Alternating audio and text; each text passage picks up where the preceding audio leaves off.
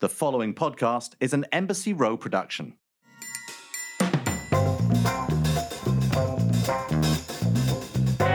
Here we go again, another Shaken and Stirred. I'm so excited to be back. I've even got a little giggle on my face. Tom in England, in the UK. Tom Astor, my co-host. How are you, my friend? I'm very well, thanks, Nigel. Spring has sprung in England, which is great. Lots of energy and, freshness coming our way. It's good. Yeah. How are you out? Freshness. Nothing like a little bit of freshness to get us going. It's quite fresh tonight. It's cold at night and kind of like nice in the day. But anyway, it's rare. You were talking earlier about how grey and dull England is, but actually, by and large, when you get those beautiful spring days, nothing beats it. Nothing beats a beautiful day in the UK. That is true. That in the summer, the same thing. When you have that basically 2 days or a week, if you're lucky, of nice weather, everyone goes bonkers and it's the best summer ever. Yeah, I know. Everyone in the UK gets very upset whenever I say anything like, oh, it's grey in England. Maybe things have changed. Maybe the weather, the climate has changed in the UK. It's no longer grey. It's great nice. I'm not missing anything. Don't worry. Awful. And I figured as much. We have a fabulous, hilarious, brilliant guest for us today who's going to keep us on our toes. But before we get there, Tom, what are you drinking? I'm drinking a cocktail, which, we've got in the pipeline. I don't know whether we're allowed to discuss it or not, but we've got this new series coming up. And I have collared my daughter's boyfriend, who is I'm not going to give anything away, too much away, is a head barman at a place called the Pelagoni Club, which we have been to in Greece. A fantastic place to take a family on holiday. But anyway, so my daughter's boyfriend, I challenged him. He popped in tonight with my daughter, and I said, that you're a bartender, mate. I got to make a cocktail tonight, so make me one. He has made me a blood orange white lady. Wow. Well, a blood orange white lady sounds fabulous. In fact, it almost describes your daughter. No, well, sort of me and my daughter, blood orange.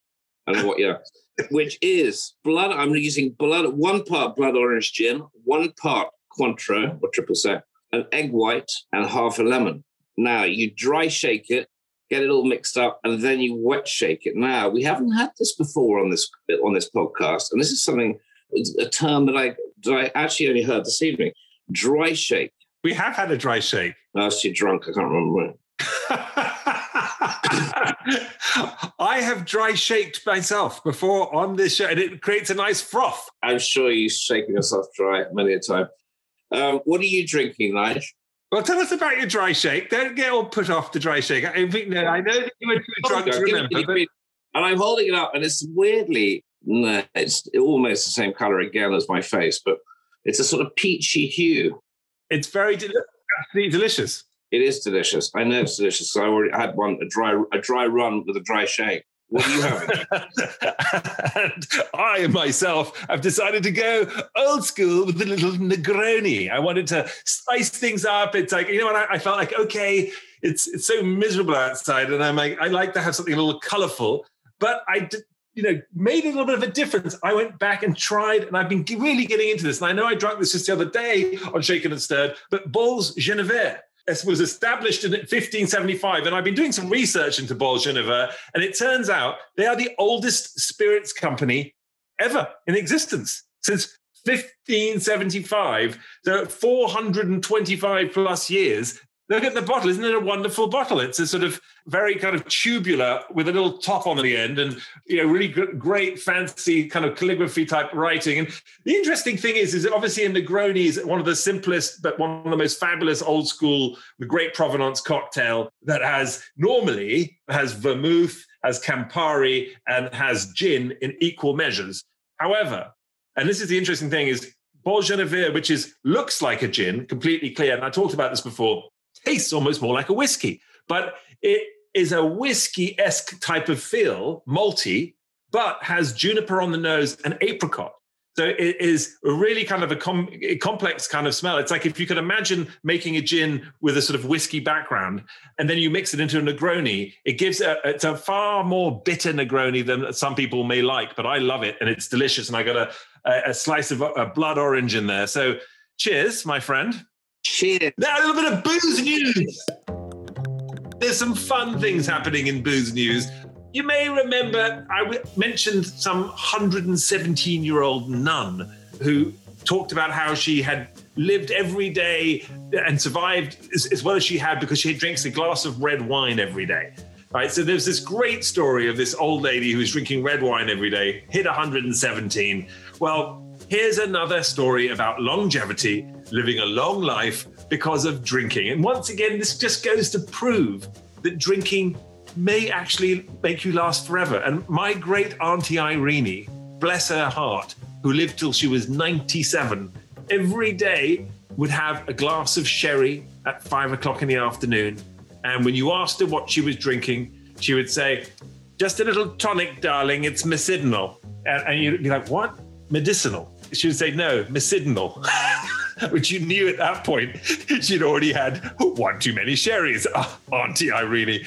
But bless her heart, she lived until she was 97. And here is another lady, 105, she's celebrating right now. And she puts it down, she's from New Jersey, and she credits to having, and check this out, she soaks raisins in gin and she eats them, right? So I guess when you soak a raisin in alcohol or any kind of thing, it kind of puffs up like a grape, right? It sucks it all up again. So she has been soaking raisins in gin and she eats exactly nine gin-soaked raisins every day. And she puts that down to her longevity. And she actually just contracted COVID apparently, and it didn't affect her at 105. She recovered nicely, and she's back to eating her raisins soaked in gin, and really it is quite a miracle. So cheers to that. And I think actually on that note, I'm going to drink. On that note, sorry, I'm going to, well, go on, we can cheers away. I want to cheers to the 105-year-old and the 117-year-old, and for me drinking more and living forever. Yeah, and then you can cheers me again when I've given you my booze news, which weirdly, we don't talk to each other about what our booze news is going to be, and normally you jump in there. But I read something earlier on today that researchers from the University of Georgia have identified a U-shaped relationship between alcohol and cognitive function scores, where a little provided benefits, but too much had the reverse effect. Basically, having 2 alcoholic drinks a day may slow mental decline and preserve brain function, according to a new study. There we go. That ties in nicely, a segue, as you'd like to put it, with your nun. Except for the fact that they mentioned having only 2 drinks, which means that you and I are both screwed. So moving swiftly on, I guess it depends on the size of the drink, doesn't it, Tom? If you're only having thimble-sized, drinks that you're having, then perhaps, you can have 4 or 5 and it's the same. We haven't talked about quantity, but let's get on. Our guest today, I literally met at Clubhouse. Yes, Clubhouse, the place that everyone's been talking about that no one's actually been into, but everyone's trying to get into, but you can only get into if you're invited. And I was, and we're going to get into that a little bit. And I'm not even joking. She happens to be an actress, a stand-up comedian, a writer, a podcast host. She does it all. Okay, now I'm joking. Please welcome Leah Lamar to Shaken and Stirred. Leah, how are you, love?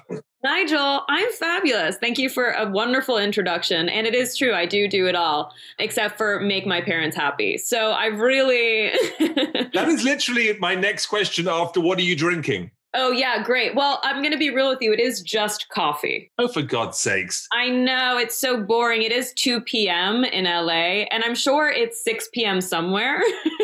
No, it's 5 p.m. somewhere. It's not 6 p.m. You're going to say it. You're going to get it right, Leah. For God, can't quote the wrong thing.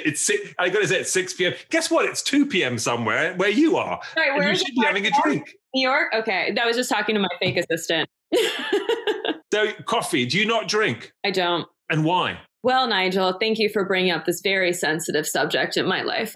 No, it's not that sensitive. It's just, so I'm a comedian, and for me, when I moved, so I'm from New York originally, born and raised in New York. And then when I moved to LA, I started driving everywhere.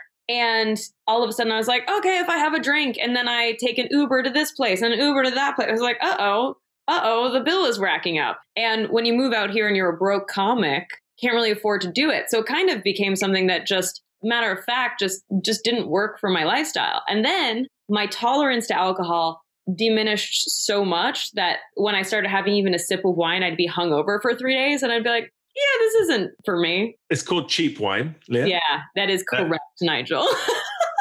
There is a way around that. And, we are, as being sort of connoisseurs of alcohol and sort of basically I don't know, at this point, Tom's about 120% proof, as you can probably tell just by looking at him in the distance, and a great vintage as well. And I myself, who simply just, does things in moderation at all times. I mean, I get it. We've had a lot of people on this show who don't drink. We have a lot of AA. No, sorry, hang on. I'm going to really interrupt you. I mean, that's seriously risky question to ask. What you don't drink. Why don't you drink? I mean, we've never asked that question to anyone who doesn't drink on this podcast, and that could have gone so horribly wrong. Like, your answer could have been, we might have to re-edit it. You might have to come back with another answer. Like, well, the last time I had a drink, I was found on running down the road with it. I don't know. Well, Tom, you're right. I honestly didn't want to tell Nigel the truth. But the last time I drank, I ended up in jail for a couple of nights. I mean, it just happens after you steal 10 people's wallets and rob a bank at gunpoint and then go to your ex-boyfriend's house and burn it down. And then, I mean, it wasn't me, but it could have been. It could have been me. That's what all the video showed, but I don't believe it. I think it was a deep fake. And this is why you can only find her at Clubhouse. She's only allowed in Clubhouse from now on out. Yeah, I do have an ankle bracelet on, and it is pretty tight. Can you guys loosen it? I'm doing a podcast right now. Thank you. Yeah. I love the conversation with the imaginary assistant. It's brilliant. It's like a part of your routine. Are you practicing with us right now, or is this something you do all the time?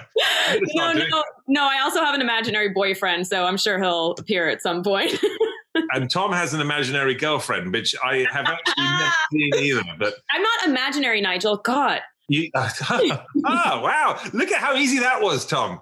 This is what they do. This is the problem. So talk to us about, you mentioned right off the top, before we get to everything else, Clubhouse, you sort of said your parents weren't proud. I was curious, and I'm like, okay, I love that. Right off the bat, you brought your parents in on it. So I'm going to call you on that, because people, even with me, my parents have often said, what do you do for a living? And I'm a photographer, and people are like, come on, that's not a job. But comedian, Oof, not a job. What is that? Yeah, definitely not a real job. It's been a journey for me. If I'm very, very honest with you, I didn't have the support of my family for a long time. I think now that they see my success, they're obviously more supportive. And about a month and a half ago, I was in Florida at the Tampa Improv featuring for Russell Peters. So they were able to come and actually see the magnitude of it. And they were like, oh, this is actually a real thing. You're actually doing it. And I'm like, I've been actually doing it for a while now. And it just became tangible. And I love them so much. It's just, I think it's hard for parents who don't understand that art sometimes takes a while to materialize into wealth, if ever, for some people. But for me, it's a marathon, not a sprint. So I'd be in it no matter what, even if I didn't make it. I've tried many other jobs and everything has made me super miserable. And this is my only natural fit. I did the sex motion with my hands, but what I meant was my spirit and comedy are having sex with each other constantly. It's the only thing that makes me happy, and it is my true spirit. So for me, my authentic self is just being a comedian. I have no other choice. It is. Nigel just saying, is it actually job? Is it, hang on a minute, Nigel, comedians have been around a lot longer than photographers. I mean, just call us jesters, please.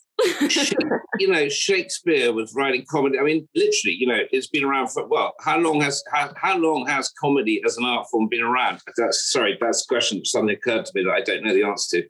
Do you know the answer to that question? Yeah, I think in Genesis, God took a rib and made a woman.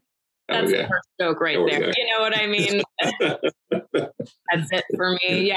So it's a job as tale as old as time. Yeah, I think comedy and prostitution probably go pretty far back. Oldest profession in the world, apparently. Yeah.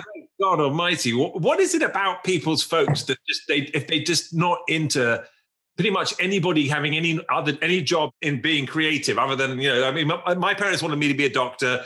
I got brothers who were lawyers, accountants. I could be Jewish, right? I should be Jewish. I live in New York, so I'm basically Jewish by default, right? And all my friends are Jewish, so they actually call me the Barkerstein. But hey, they're being called all kinds of other stuff too, but I have my own nicknames. When you came to Ellis Island, they just called you Barkerberg? Yeah, exactly. Barkerberg, Barkerstein, I've heard it all. The Barkovitzes, whatever we want to be. The Barkle. The Barkle. What do you think it is about our folks, parents, that they are so set in their way? When half the time they didn't have an everyday job either, right? But they somehow would, and even with my kids, I'm like, want them to go to college. But I kind of think too, maybe that's not necessary.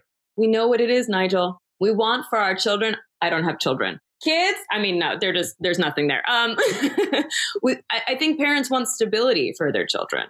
And I think all parents want a better life than they had for their kids. And so income, a stable income and job security usually means stability and better whatever. And so there's no stability in the arts. Even when you're at the top, you can be at the bottom the next day. Just one headline can ruin you and bring you to shambles. And I think having your entire life kind of put out for public display also is sometimes unflattering in the mind of parents. They don't want to also be dragged in the media.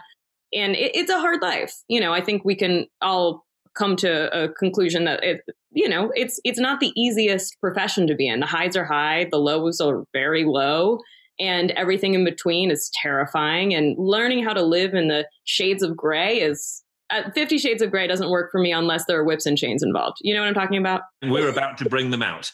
Because clearly your career has had an all-time high as you're now on the Shaken and Stirred show. And after this particular moment, the phones are going to be ringing off the hook. Your imaginary assistant is going to have to become actual. It all starts here, Leah. They're normally at the point Nigel pitches for some sort of job with whoever we're interviewing. So I'm waiting for him to basically kind of chime in. And if you need an assistant, you know where to get hold of him. Perfect. Yeah. Some people say it starts at conception. I say it starts at the Shaken and Stirred podcast. We're going to be using that, people. Producers, you can take a note of that last comment. That's how we're going to run with that, okay? Take it. Love it. Let's jump forwards and go Clubhouse, because you are kind of all over Clubhouse and you welcomed me. Give it a little bit of an explanation for those people who don't really know what Clubhouse is, which is like maybe nobody right now because it's sort of all over the news. But Tom lives under a rock, for example, so he would not know.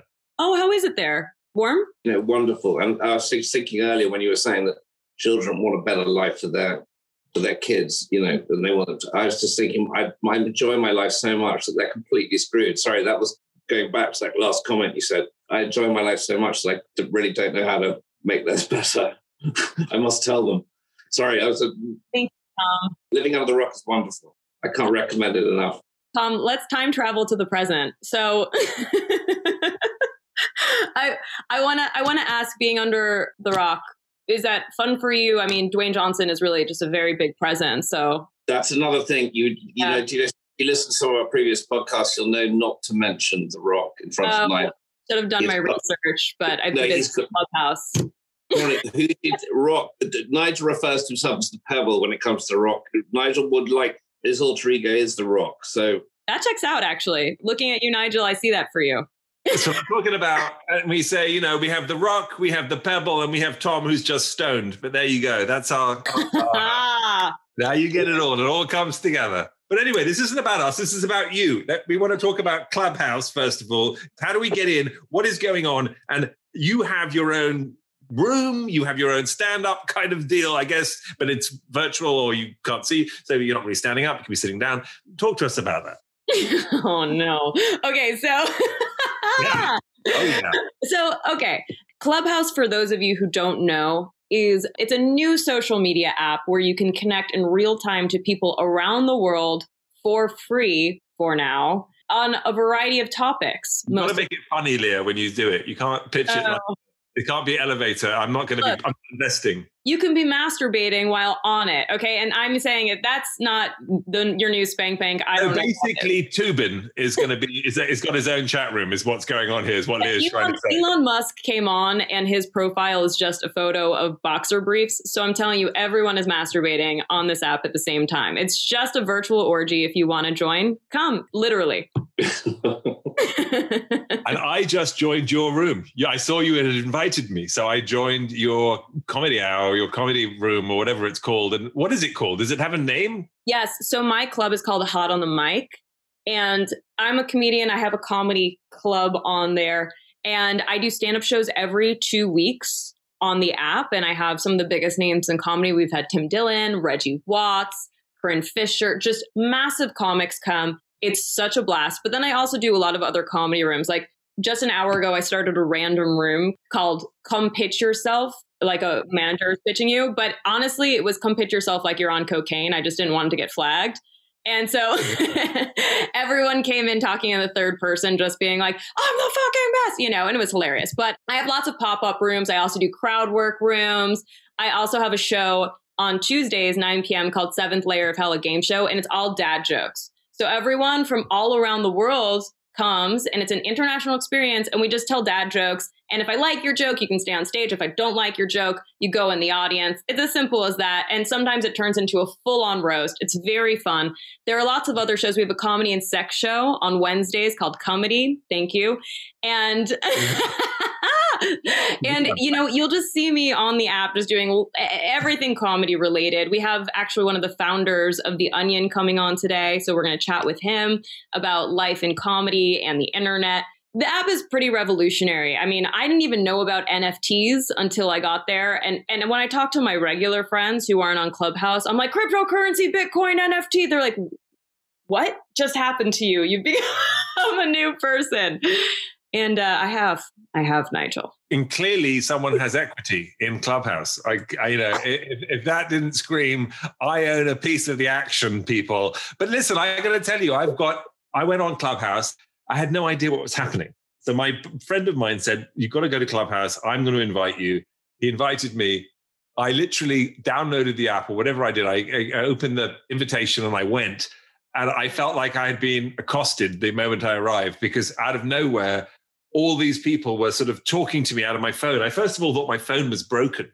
That I was like looking at my phone going, oh my God, I'm getting a FaceTime is coming through. Or I'm like, what happened? I'm like, I felt so old. I'm like, shit, like, how do I stop this? And people were saying, Nigel. I'm like, oh God. And I'm like, I don't know who they are. And then all of a sudden, someone I knew was on my phone. I'm like, and it was Patrick Finnegan. And I'm like, Patrick? And he's like, Nigel, welcome. And I'm like, what are you doing? How did you know that I'm here? And they were like, literally, Tom, 5 or 6 people welcoming me to Clubhouse out of nowhere. Like, I'm like, what is happening? This is a huge world with millions of people. I just quietly just downloaded something and pressed enter. And the next thing I have all these people saying hello and welcoming and chatting. And I was in a room and they were pulling people in and up and down and around. And you can join, you can talk, put your hand up. I'll see you in the halls. I'm like, I left feeling kind of nauseated, excited, aroused, and needed a drink. So you did masturbate while on Clubhouse. Is the did kind of go there. You know, I thought I would just throw that out. I know Tom is aroused. Keep saying it, Tom. It's the name of my new cocktail. It sounds better when you guys do it. Aroused. You have to roll the R a little bit. Yeah, that sounded pretty good, actually. I was just doing that face. Don't do the face when you say aroused. It's horrible. Don't do that face. Do another face. Just do another. Just turn the camera. Hey, Tom, you're triggering me. You have to understand this is a podcast, Tom, so no one can actually see my face. Although when we play this bit of video clip, they will see it, of course. What makes you laugh? Stupidity, honestly. And I say that with love. What I mean by that is, when you're a comic, you know, comedians going to open mics, you're hearing other comics, you're hearing comedy 24/7. It is so hard to laugh because you've just heard every iteration of every joke imaginable, right? And I say this with love for my profession. I'll be like, okay, like Corey has a dick joke, Mike has a dick joke, Jessica has a dick joke. It's like, all right, how creative can we get? And so when I say stupidity, I just mean the randomness, anything that just comes out of nowhere that tickles me, something unexpected. A lot of comedy is about tension and release. So an unexpected laugh is usually if someone is telling a story that's very morbid, and then all of a sudden there's a turn, you know, they're like, yeah, and so that's how my ex-boyfriend died. And he's actually a dog and he shit on the carpet. He had to go. You're like, what?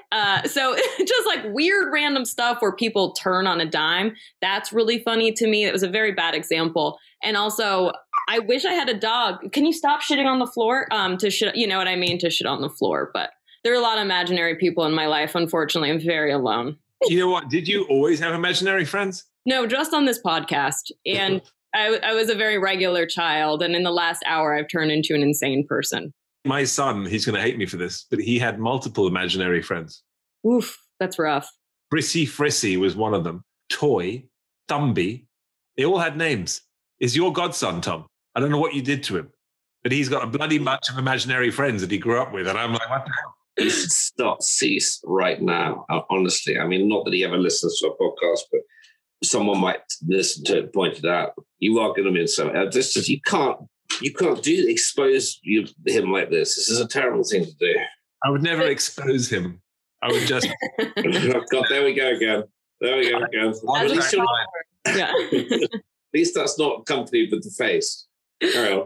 Wait, so does he have real friends now? He always had lots of real friends, but he had very specific, imaginary friends. And it's always been, he'll even talk about it now. He won't hide it. He'll talk about it and he remembers things that he would do with them too. It's extraordinary. I just wonder, there's a whole world of imaginary friends, and is laughing aside. It's like, okay, like I think it was always a bit of a joke for him, but I also wonder like what that's about. Like the whole imaginary friend thing. Because clearly one can have an entire clubhouse of imaginary friends. Mm-hmm. Now you're about to spit your coffee. You weren't expecting that, were you? It's funny that you say that because people have to come as themselves on the app. You know how they don't really support brands coming on as a brand. They really want you to be an authentic person. But now people are starting to make either bot accounts or troll accounts or fake. There's a fake Brad Pitt on the app who is nominated by a fake Quentin Tarantino. And I was ready to PTR to a foot photo. You know what I mean? If you know, you know. And just had to get Quentin's attention somehow. And it's interesting because I'm like, who are these fake people? Why don't they want to come on as themselves? And I'm like, I guess sometimes for some people, they don't feel comfortable being themselves. And that makes me sad for them. I think it's probably more entertaining. I don't think anyone's sad for anyone. But I think I don't know. By the way, Nigel, sorry, I'm going to put this in there, Leah. Sorry, again, I'm just going to interrupt. I had to Google it. I'm sorry, while we were on thing, because this imaginary friend business, just so that my godson actually doesn't hate you forever, Nigel. Having an imaginary friend is a normal and healthy part of childhood play. Having one even showed benefits in childhood development. If your child has an imaginary friend, it's totally okay. They can grow out of it in their own time as they stop needing the skills that their companion is teaching them. Like I said, I think he's brilliant, and I'm sure it's completely normal. He's, in fact, your godson, and I blame you for it completely, because actually, if you were my godfather, I'd want an imaginary friend too. So by now, you've heard me talk about Bols Geneva on the Shaken and Stirred show. It's one of my favourite gins. Before there was gin, there was Geneva. And the Bols family began producing Geneva in 1664. And it's the original Dutch spirit made according to the original 1820 Lucas Bols recipe. Bols Original Geneva blends malt spirit with 22 botanicals, including juniper berries, hops, coriander, cloves, and ginger. Just think of all the amazing cocktail creations you could make with this delicious spirit. Well, starting this week until April 2nd, Bols Geneva is hosting a cocktail competition to celebrate spring. And the rules are simple. Create an original citrus cocktail using Bols Geneva. Follow at Bols Cocktails USA on Instagram. Post your cocktail, tag at Bols Cocktails USA, and use the hashtag BolsInYourCourt to enter. That's it. The winner will win a $500 gift card to Cocktail Kingdom, and a $500 donation will be made in your name to Another Round, Another Rally. Make sure you send us your entries so we can try out some of your creations on the show. Cheers and good luck. What is comedy, Leah? Big question. What is comedy? What is it exactly? I ask myself that every day, Nigel. It is ever changing. So the funny thing about comedy is that it should be a no holds barred sort of, you can say whatever you want as long as it's funny. But I think that that's changing now. And that's also a big part of the reason why even Jerry Seinfeld, who's a clean comic, won't do colleges, because a lot of things get taken out of context or people get very easily offended. And it's hard in this sort of PC culture that's developing and the cancel culture that's developing for comedians to really tell the types of jokes they want to tell without either getting canceled or people getting angry at them. I'm like, okay, so how do I was once on a show in the Gotham Comedy Club in New York, and Jerry dropped in. And he told an 8-minute bit about raisins. And he just had the audience laughing the whole time. And I was like, will I ever be that funny? Like, will I ever be funny enough to tell an 8-minute bit about raisins that for some reason everyone in the audience can relate to and is rolling in their seats? I don't know. But the fact that he is terrified that that could offend someone lets me know that comedy it's a very difficult business. It's very hard to A, find your niche, B, find your voice, and C, find what works for you across all platforms. So jokes that I would tell in the South or the Midwest are not the same jokes I would tell in LA, or not the same jokes I would tell in New York. You really have to find your voice and then find jokes that work for the communities that you're going to. So know your audience. I'll read the room, know your audience. I mean, I didn't do any of my Trump jokes in Florida.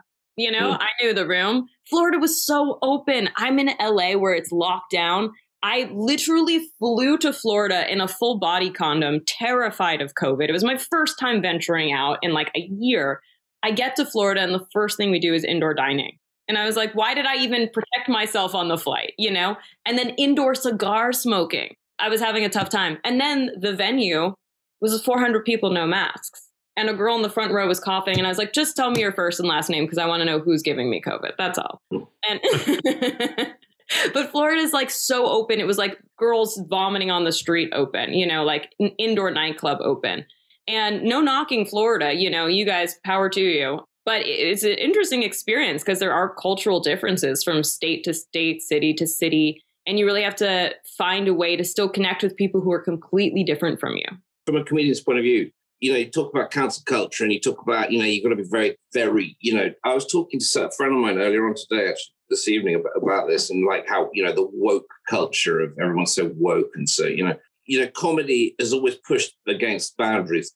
Generally, it's always been going that little extra bit to talk about something that people don't normally talk about and dress it up, put it into a kind of comedic aspect. But you were talking about that you've got, how careful you've got to be wherever you go, and whether it's in the South or in the, Florida or whatever. Does this worry you, this kind of cancel culture? It doesn't worry me because I have nothing to hide. And I'm also a non-offensive person in nature. And I'm an apologist for what it's worth. I think a lot of people don't like that I'm willing to apologize, but my intention is never to harm anyone. So if I don't have malintent, why wouldn't I want to apologize? And I don't think that any of my jokes, most of my comedy is about me. So if it offends someone, then I'm like, well, no offense, but it's not about you. Can you stop making my jokes about yourself? Yeah. I'm like, if anything, I should be apologizing to myself. Okay. But yeah, I think comedy is so essential because it really feels like the last place where people can just turn on their TV or come to a club or their Zoom or their Clubhouse, wherever they're watching their comedy, and just relax and know that they're going to get relief from their day.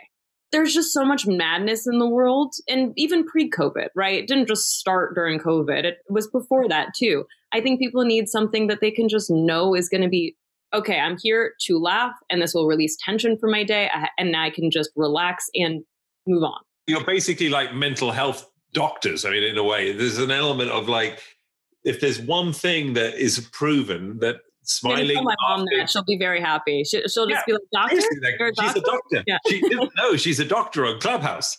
It's like, that should be the name of your show. The doctor's in the house. I mean, there's an element, but seriously, joking aside, I mean, it's like, there's nothing more therapeutic. And I think if it's not proven, it's got to be proven that laughter, I mean, you see it with all these charities like Make-A-Wish, whatever. It's like making someone happy, making someone smile, making them laugh. I mean, it's sort of the ultimate medicine, right? One way or the other, that's why people go to stand up. They go there just to say, okay, it's Friday night. I want to sit down, make me laugh. You know what I mean? Like, just make it all go away so I can forget for a moment. And I'm just, from the insides, I'm laughing, I'm shaking, I'm getting it out, right? Because it's like really a visceral experience to have a real proper laugh, a belly laugh. Right. It's like when you cry. Use laughter, I use narcotics. It's the same thing, you know? Right. Just kidding. No, you know, it's like some people say laughter is the best medicine. I say medicine is the best medicine. But, you know, I also do think, I mean, I completely agree with you. And obviously I love comedy. My whole life is surrounding it now. And it's not just stand up, right? Like, you know, acting, TV hosting, writing, pitching shows around comedy. You know, you do it all. I just mean that it lends itself to so many different lenses, you know, and people ask me to write their bios for their website because they're like, I'm not funny. Do you know how to do? Yeah, I will, Nigel. But it's a very steep price, just so you know. And but it's interesting because I think it's a skill that I didn't realize was valuable in a way. I didn't realize that there was a place for my voice. I just thought, you know, almost every job I've had that wasn't comedy related, I made people either uncomfortable or they were like, oh, Leah, you know, that's so funny. Oh my God, we're talking about, you know, the QED report, but sure. You know, there was always like a misplaced moment for it. And yet it made me special in that circumstance. And I didn't realize that was the through line. And so I also encourage people, like, if you feel like you're funny, you should act on it because, and I don't necessarily mean be a comedian. I just mean amp it up in your everyday life. Because I remember when, you know, I was working on my show, America's Next Top Model, and heard of it. And the producer, head producer, I won't name him. I said something, and I thought I was being funny or whatever. And the head producer came up to me and said, "You know, Nigel, you have to remember, you're not funny." And it was like that moment where you're like, what? He's like, I've been telling you that for years. He's like, you're not funny. You know, don't try and be funny. Don't go there. Just do you. And then he walked away. That was his note. And it sat with me for years, still to this day. I mean, I feel it. I remember it. It was just one of those lines that was like, literally, you get a knife, stab me in the heart and be like, and I had never really even thought that I was funny, but it was the thought that I couldn't be funny, which I thought was like devastating because of the power of comedy, the power of making someone laugh and just wanting to be, I don't know, nothing, not to be anything, but that's why it's such a visceral thing. I don't know. It's sort of. It sounded like he was just telling you not to it sounded like he was just saying this is the wrong context to try and crack a joke. I mean, in another context, it might have been. But it's a thing. I've got a friend of mine who's got a Guinness World Record for the most watched television show in the world. I'm not going to mention any names, but I was talking to him the other day. I suppose a lot of his stuff is comedic, but he says when he thinks something's really funny and he thinks like, Christ, like I've got the best thing ever that I'm going to think everyone's going to love this. But he told me he checks in with his producer and runs it by the producer, and the producer will quite often just turn around and go, no, really, really, no, don't say that. You know, he just won't say it. And this is someone who's at the top of the game, who's naturally, you know, doing it every day, who still checks in because I suppose it's context. And I mean, I don't know. So I'm going to jump to another question. Do you find it difficult when you're talking about the great parts of the day and the kind of, you know, the highs and the lows? Do you find it difficult trying to sort of, you know, find your context as a comedian, like to fit yourself into the way comedy works and that world? No, I kind of make my own path, and I've always done that. So for me, you know, Clubhouse didn't have comedy. It's a drinking game, Tom. Every time she says Clubhouse, you have to drink. I love it.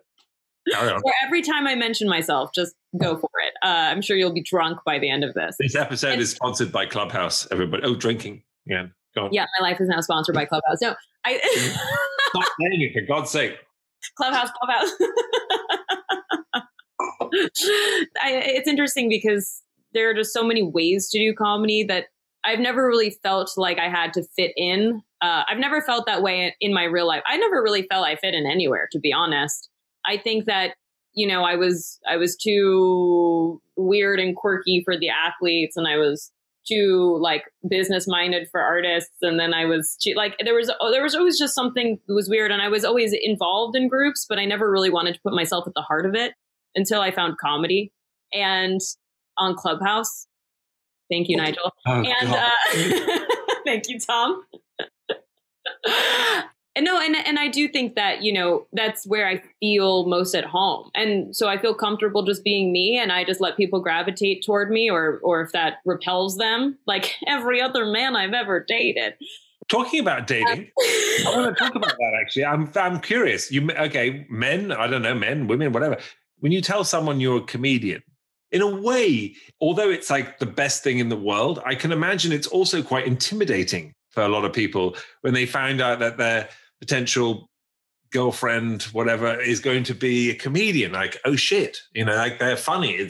When does that end? When do they stop being funny? Can we just hang out and chat? Or are you always going to crack jokes? Oh no, I'm either cracking jokes or crying hysterically. There's really no in between. Just come along for the manic depression. If you're not here for it, I don't know what to tell you.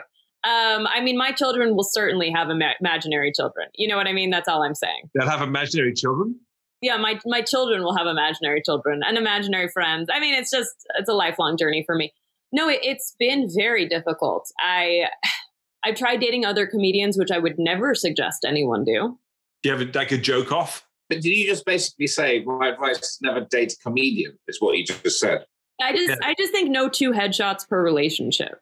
So... Right. That's why we get on so well. You have my headshot on your piano and I'm over here and it's perfect. So. You know, I think it's really hard for two people who are in the same sphere to date, because whether or not you realize that there is that level of competition between people. And every time I've dated another comedian, if we were on the same show and I did better than them, they'd be like, oh, did you like watching me bomb? It's like, what? No, why would I want to watch you fail? Or if they got a job and I didn't, you know, that's never happened. No one has ever gotten a job over me in my relationship. But I do think that it's very difficult. And so then when I've been dating normies, as I call them, people outside the industry, they always want you to not be a comedian or an actor. You know, they're like, why are you just going to advertising? Or they want you to also have a normal life, is what I found. And then if you date people who are producers, managers, agents, I think like that is probably a better match. This is what I'm telling myself, by the way. I'm very single and so alone. The only person I've seen this entire pandemic is my vibrator, and the batteries are dead. You know, it's just that you just referred to it as a person. Does it have a name? Yeah, we've had a long year together. Yeah. George has passed on though, and I had to get a splash guard for him. I was like, "Do you need PPE from me?" I think, yeah, and anytime I go on a date, it's one of two things: either I can be funny too. It's like, that's not your thing. Don't do that. You know, I don't care if you're a regular person, but I also often do feel like I'm putting on a show for another person, which doesn't feel great. My ideal date would be someone who is funny, but doesn't need to use it for their business, aka a comedian. It's like, oh, we can just get along. We have good banter. You have a good sense of humor. Wonderful. Like that is my ideal man. So it's the I can be funny too, which isn't great.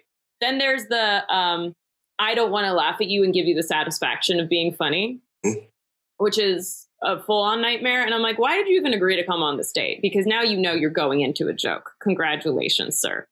And then there are always the people in the dating apps who are like, oh, are you just trying to get in bits? Yeah, of course I'm just trying to get bits. Why do you think I'm here? It's not because I'm going to meet up with you. There's a pandemic. So I'm a nightmare to date if that hasn't been made clear. And that's probably why I'm single, Nigel and Tom. I can't imagine why myself. I am completely shocked. And if I were 25 years younger and single, I would be, you know, in for a joke myself. Is that what we call it, Tom?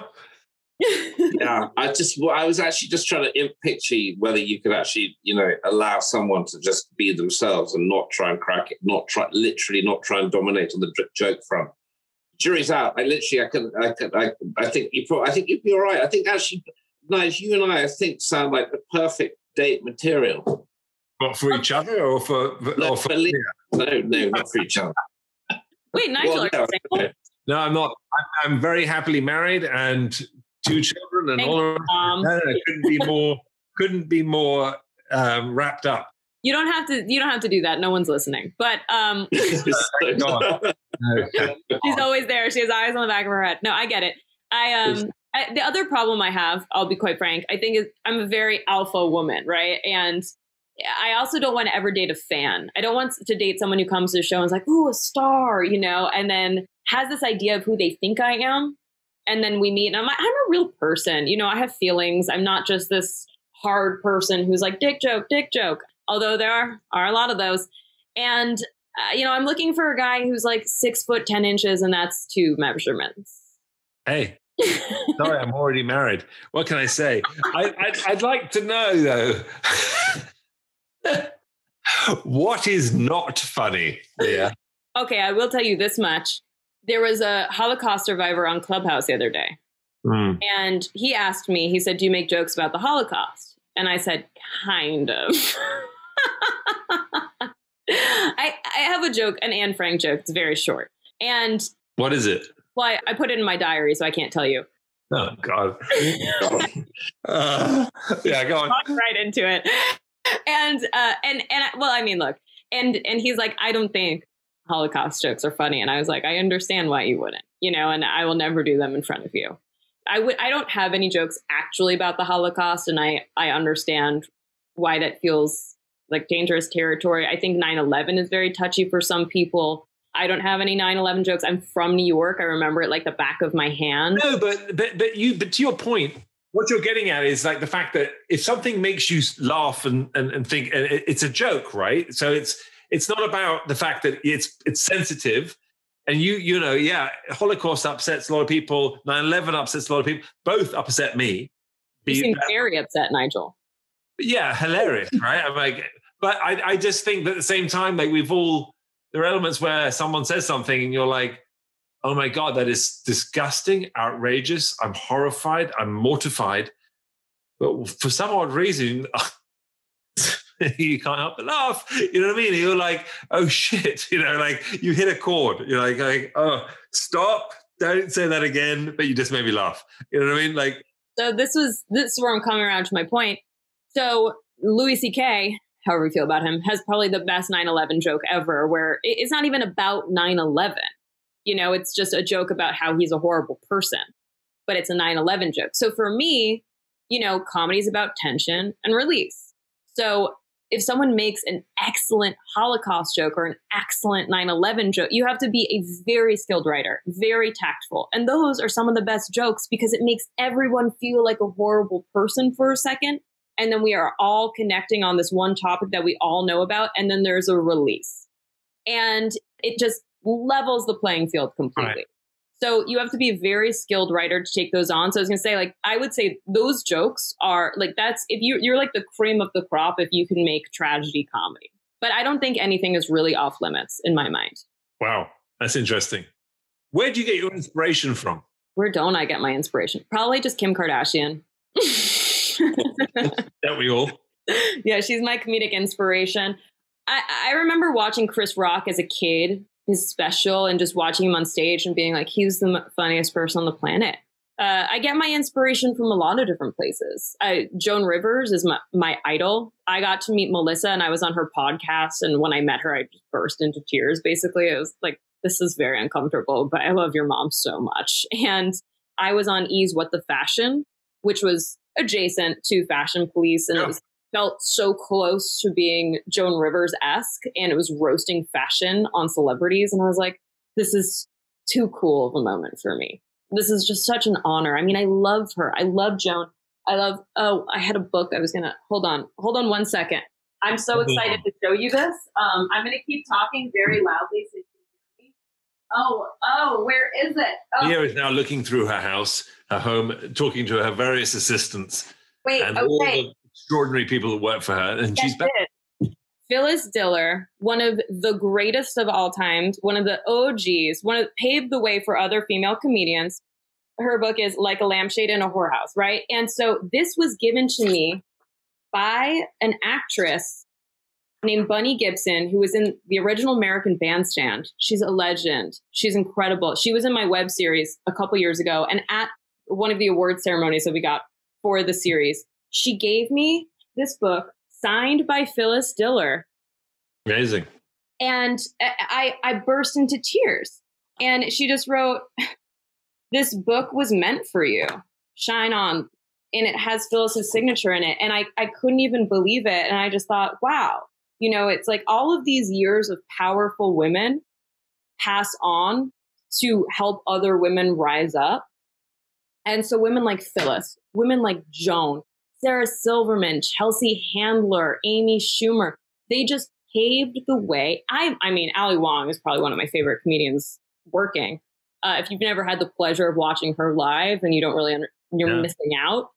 But I'm grateful to be kind of not following in the footsteps of these giants, but, you know, just being in their presence or being tangentially near them is so cool for me. And so these are really major influences. Of course, Chappelle is an influence, and like there are all these great comedians, but as a female in comedy, it's, I think, now becoming a little more common, but it is a difficult road for women in comedy. It's an uphill battle.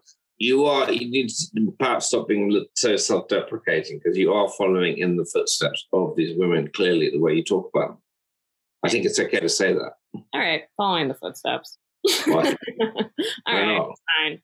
And I think that, if anything, too, you know, the fact that there have been perhaps not as many well-known female comedians, I mean, that doesn't, in every profession, it seems to be that's, the, you know, clearly women are now, and have been for the part, as long as they can be, forcing through and saying that, hey, we can do everything you can do, and actually are as funny, if not funnier, right? Or in this particular instance, or whatever you might be doing, you can be better and as good as, and that's been proven across the board. Right. So I think we're at that point where that's why people are so vulnerable, too. I think it's also because men are like, oh, shit, you know, like they're just as powerful as we are. And they've finally figured that out. So it's sort of, and I say finally, you've obviously known forever, but men have allowed you to be, or whatever the situation has happened, and more women have pushed themselves through. So they've actually can, you know, have a voice. But it's high time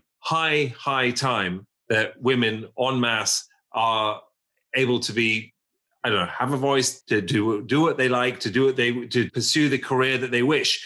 It seems to be that it's almost been ridiculous that we've spent as long as we have with women sort of suppressed on many ways. I mean, we've talked about women empowerment for so many episodes of Shaken and Stirred.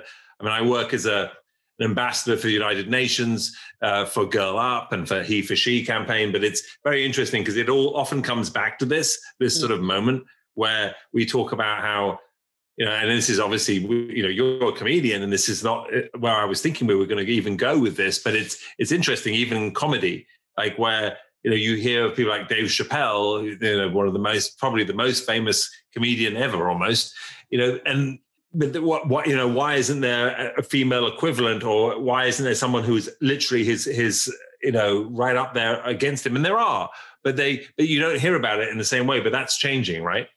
Oh, I would absolutely agree with that. And I mean, I'm not saying women are a superior race, but we can make food with our bodies. And I understand men are like, semen is food, but it's a lot of calories, you know?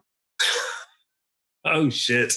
Okay, wow. I love that. I do think that women are coming up faster now. However, is still an uphill battle. Most comedy shows I see, the flyers have one woman.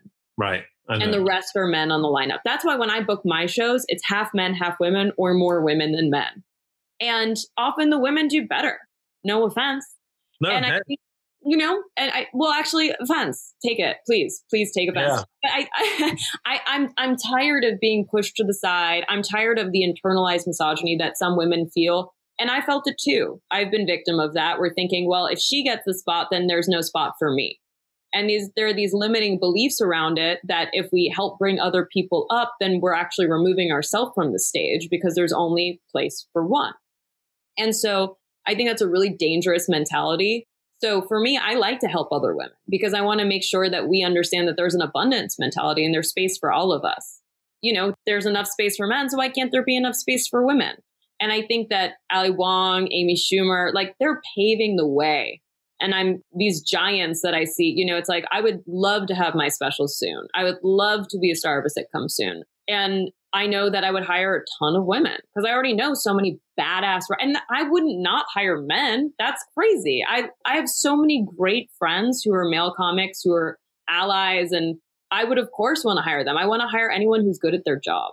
Word right there. I mean, that's the thing. At the end of the day, it's about being good at your job, knowing what you're talking about, and just, nailing it, basically. And if a woman can do that, which they clearly can, and I think men are perhaps scared of that because they feel that their position is being taken away, or on some level. It's an incredibly interesting sort of topic, I think, in itself, just because there's guys, I think, feel very fragile, and they feel very, in a weird way, they don't say that, but they do, because they sort of see like this sort of the shifting landscape. And to your point, like, they're like, oh, but I don't think is a woman funnier or is a man funnier? It's just like, who's funny? If you're funny, if you're in this particular instance, or who's right for the job? If you're right for the job, you're right for the job, right? So, it's guys somehow feel like they deserve it over women, which is that's the issue. I think, right there is like somehow they somehow have this.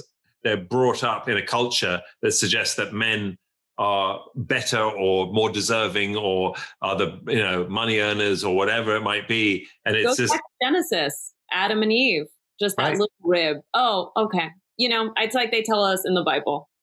What do we do with that then? What do you do? What do you do with changing that moment? And this is not necessarily a funny moment, but it's like, what the hell? Because you're right. It literally starts there, right? So it literally doesn't. Sorry, Jesus Christ. Fucking hell. Sorry, like dinosaurs. I mean, let's create. It's just starting to sound like what as creationists there. No, but I'm not talking about creationists, but I'm talking about humanity, how we see it as people, not obviously how freaking scientists see it, you moron. I was just checking. Tom hates this. No, I hear what you're saying, though. And I think the New Testament really had a chance to change things, and it didn't revise the Old Testament. So that's your fault. I don't know what you people were doing. I'm going to make the New Testament, just so everyone's clear. New Testament 2.0. I'll revise history if that's cool with everyone. Please do. Please do. Leah, you've been an absolute charm to have on Taken and Stirred. It's been, I don't know where we've gone. We've gone all over the place on this particular episode. But before we let you go, we have a little thing we call last orders. Never let me go. Okay, we're go never on. Letting you go. We're holding you tight.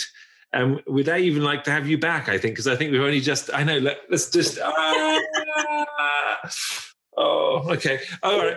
Here it goes. It's very fast, but it depends. It may not be that fast, depending on how you answer. First question. Well, for most men, it goes quickly, but there's so many. I was just going to say there are just many little cut-ins there that you could do. Jesus, I was just waiting. I was just going, come on. When Nigel, just like opening yourself up to. Anyway, say something else. My first question. Why did the chicken cross the road? No.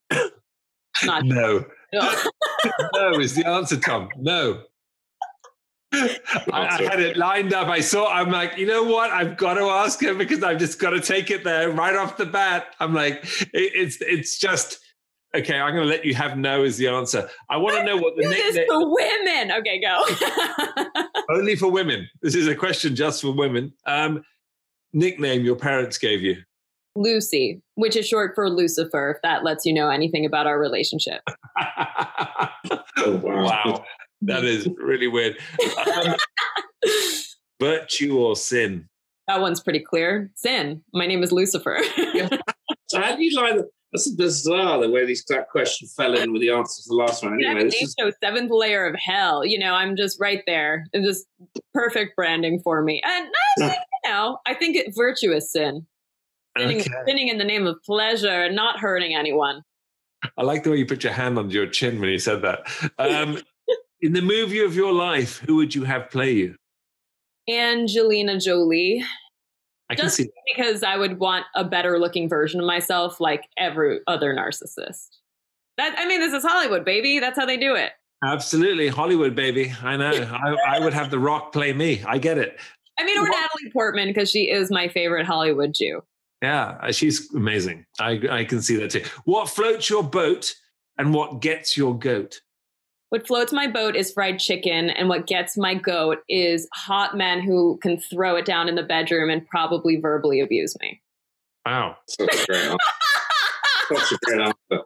That's a great answer. because they both sounded enjoyable for some odd reason. Anyway, preferably both at the same time. I'm a very bad lay if that wasn't obvious. I love it. This is a nightmare.